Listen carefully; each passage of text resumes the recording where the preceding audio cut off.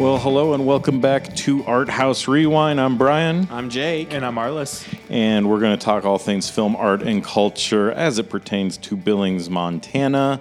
How was your week, guys? It's been going pretty good. 4th of July was last week, so I kind of had a nice break for that and primed and ready to do more work. So Yeah, and then Brian and I spent last week painting. So We did a lot of painting. doing some stuff here at Art House, getting it ready so that the next steps can happen. Yeah. So Things are moving. yes, Things are moving fast now. So, good to have movement on that. Looking at the Babcock, we are continuing our Asteroid City. It will play as of today, Monday the 10th. We have 3 more showings of it, Monday, Tuesday, and Wednesday. And before Mission Impossible Dead Reckoning Part 1 starts at the Babcock on Wednesday evening. So you got 3 more chances for Asteroid City before Mission Impossible takes over for 2 weeks. So be sure to check that one out and then get ready for that Tom Cruise action. So, So we are now at a place now that we've had our 4th of July. We can now take a look back at June and see how we did at the Babcock this past June. So, Jake, what did we do in June? yeah. So from the 1st to the 15th, we had 22 screenings, 15 days of Spider-Man across the Spider-Verse. I do that every time.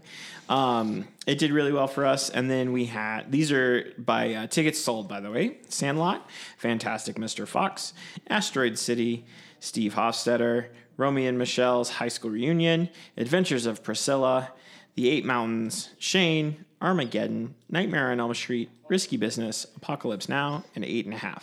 Yep. Yeah, so busy month of things, and I know Spider-Verse took a lot of that, but we still managed to do quite a lot in those remaining weeks of the month. So let's start with Arlis. Arlis, what was your favorite thing in June? I was actually pretty glad that we were busy for Spider-Man Across the Spider-Verse, because my favorite part was hearing the audience reaction at the end of the movie when it says "to be continued." Just the amount of like groans and like, I think this is the first time happening to some little kids, so they have to like wait for the next movie, and it was pretty. I don't know how to say this, but it was like just this disdain of having to wait for the next one, like hearing it. That was pretty fun. And then plus it was actually something I checked out multiple times and still appreciating it from my initial viewing. And so I think that was favorite new screening. Cool. So, yeah. Cool. Jake, what was your favorite? I told these guys already as I look at this list. I mean, I have a hard time picking a favorite this month because I think we got to do some pretty cool stuff. So, I mean, movie buffs with Fantastic Mr. Fox gave everybody a little Wes Anderson taste before we had Wes Anderson. I was really proud of how many people turned out for Steve Hofstetter. I know it's not everyone's cup of tea, but it was kind of interesting to see who in Billings would turn out for that. Romeo and Michelle's High School Reunion blew me away as far as that was a Wednesday, guys, and it did really well. So over 100 people on a Wednesday. Movie I had never seen or heard of before. Yeah, Jake's a little baby. He's Brian never did heard it. of Yeah, it. Brian did it. He picked it. And then even we had that single showing of The 8 Mountains, which is a new film.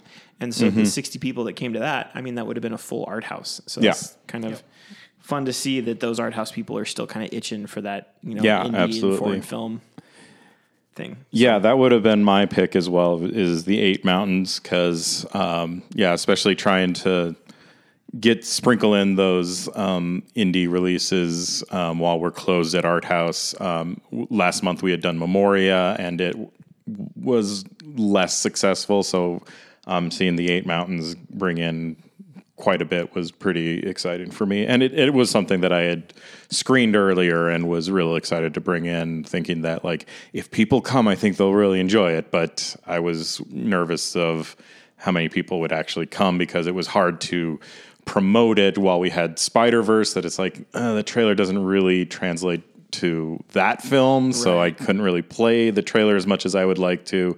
So it was I was very happy to see that many people showed up with as limited marketing as I could really give it. So, yeah, that was my pick. So, Arlis, what was your favorite or least favorite or most disappointing part of the month? I would probably say the turnout for Apocalypse Now, because that one actually had to send a couple volunteers home because we thought it was more of they were there to help clean after we did Sandlot that day too, right? Or Fantastic. I think we did Sandlot or Mr. Fox that day. Yeah, we did Fantastic Mr. Fox, and that was kind of another disappointment of like how much less people have shown up compared to our other movie buffs that we had, because we all said it was pretty strange, or like Where the Wild Things Are. It's still surprising that 400 people came to one showing, whereas Fantastic Mr. Fox over 2 only brought in about 200 people. So yeah, and then plus that was the first time my mom ever came into one of the theaters. So she was, yep. Yeah, and then so Apocalypse Now, I was hoping there was a bigger turnout, especially for Science on Screen. And, but yeah, so. Yeah.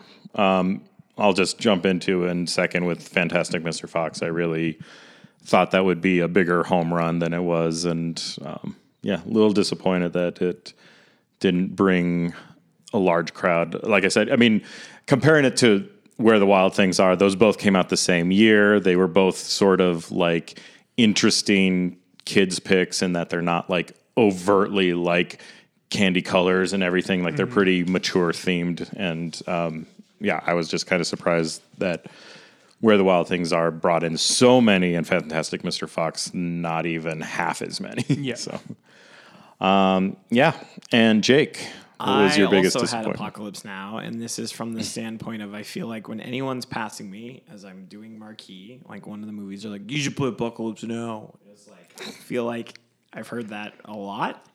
Yeah. And then finally play it. Yep. 2 people show up. Yeah. And I heard that the conversation, because it's part of our Science on Screen series, I heard that the conversation that Matt had with it was really well done, and that it gave a really good perspective on the whole movie they were about to watch, rather than like, because it's one that I think people rush into thinking they're about to watch a war movie, and it's kind of not. Or action movie or something, and it's it was disappointing because I do see that a lot, and something to keep in mind whenever you throw recommendations at us is that there's a lot of times we do throw things up that just are not as popular as we anticipate they will be, or even based on what we've heard from people that like apparently the 5 people that wanted to see it are the ones that came. So, but yeah, still worthwhile showing, and I hope we're able to do it again at some point down the road and do better. But a little disappointed. And I mean, we can throw things all the time, like in terms of like the Fantastic Mr. Fox and Apocalypse Now, both falling on a pretty nice day before it got very hot and it wasn't raining and all this other stuff. Like we can look at X's across the board of like, why didn't it work? But yeah, at the end of the day, it was a little less successful. So, other than that, things that we've got coming up that we're looking forward to besides opening Art House. I gotta say, I really want to rewatch Spy Kids. Oh, yeah. That we got going on the 26th. So yep, July 26th, we got Spy Kids coming, Try talk people into coming with me, so especially since that's supposed to be my day off, but yeah, I'll come in to watch Spy Kids. I'm excited for Princess Bride, and so it's kind of my introduction to like historical theater. So I had never seen Princess Bride until I went to college. Oh, and I was in Bozeman, and my buddy had never watched it either, and he's a big movie person, so it was kind of weird that both of us hadn't seen this movie. And we were walking by the Ellen, and they had just redone their sight and sound, basically, like their projector and screen and sound. And so we go into this, like, it was like a midday showing, like at 2:00, right? Mm-hmm. We laughed so hard with the audience because, like, kids and adults are laughing at this movie. We literally went out, bought tickets for, like, 12 people to come back at the 7:00 show. We went to back to the residence halls, the dorms, and just grabbed random people to be like, "You want to come watch Princess Bride? You want to come watch Princess Bride?" Like, and brought them back and watched the same movie again at 7:00 that night. Yeah. So if you have not seen Princess Bride, or you haven't seen Princess Bride with a crowd, like it is one that you realize so much more stuff is funny in that one. Yeah, for sure, and especially like, I mean, I definitely grew up with it, but there was probably a point when I was like 10 or something, and I had heard the name, but was like, it sounds not up my. It sounds like a girly, like, whatever. Because Princess Bride as a name is very like, oh, this sounds like a medieval rom-com essentially, but it's really well done, and like it pokes fun at itself. It's Rob Reiner at the top of his game. It's actors that you know and love, like Andre the Giant and Mandy Patinkin, yes. Which that's another funny one of like when you see him all grown up and you're like, that's him. Yeah. Like, my father prepared to die. Yeah. And so Wallace Shawn is probably most people's introduction to Wallace Shawn. Right. All right. I will check it out when we get it. You haven't seen it. Jake, buy him a ticket and give it to him. Yeah. So yeah, it's great. It's well worth your time. So I agree that is one to check out. I probably should too. We'll see if I'm able to make it out because I probably have only seen it on VHS. Yeah. So it would be worth seeing on the big screen. The other one I'm actually looking forward to, oddly enough, is one that I need to revisit. I booked The Wicker Man for the end of July as well, on the 29th. It's 50th anniversary now. I saw this 15 years ago or so and didn't quite understand the hype, but I want to revisit it as well. So that's one that I'm definitely excited to revisit on the big screen. So I would be interested just to see how much influence it definitely has on Midsommar. For sure. Yeah. Now having that context as well.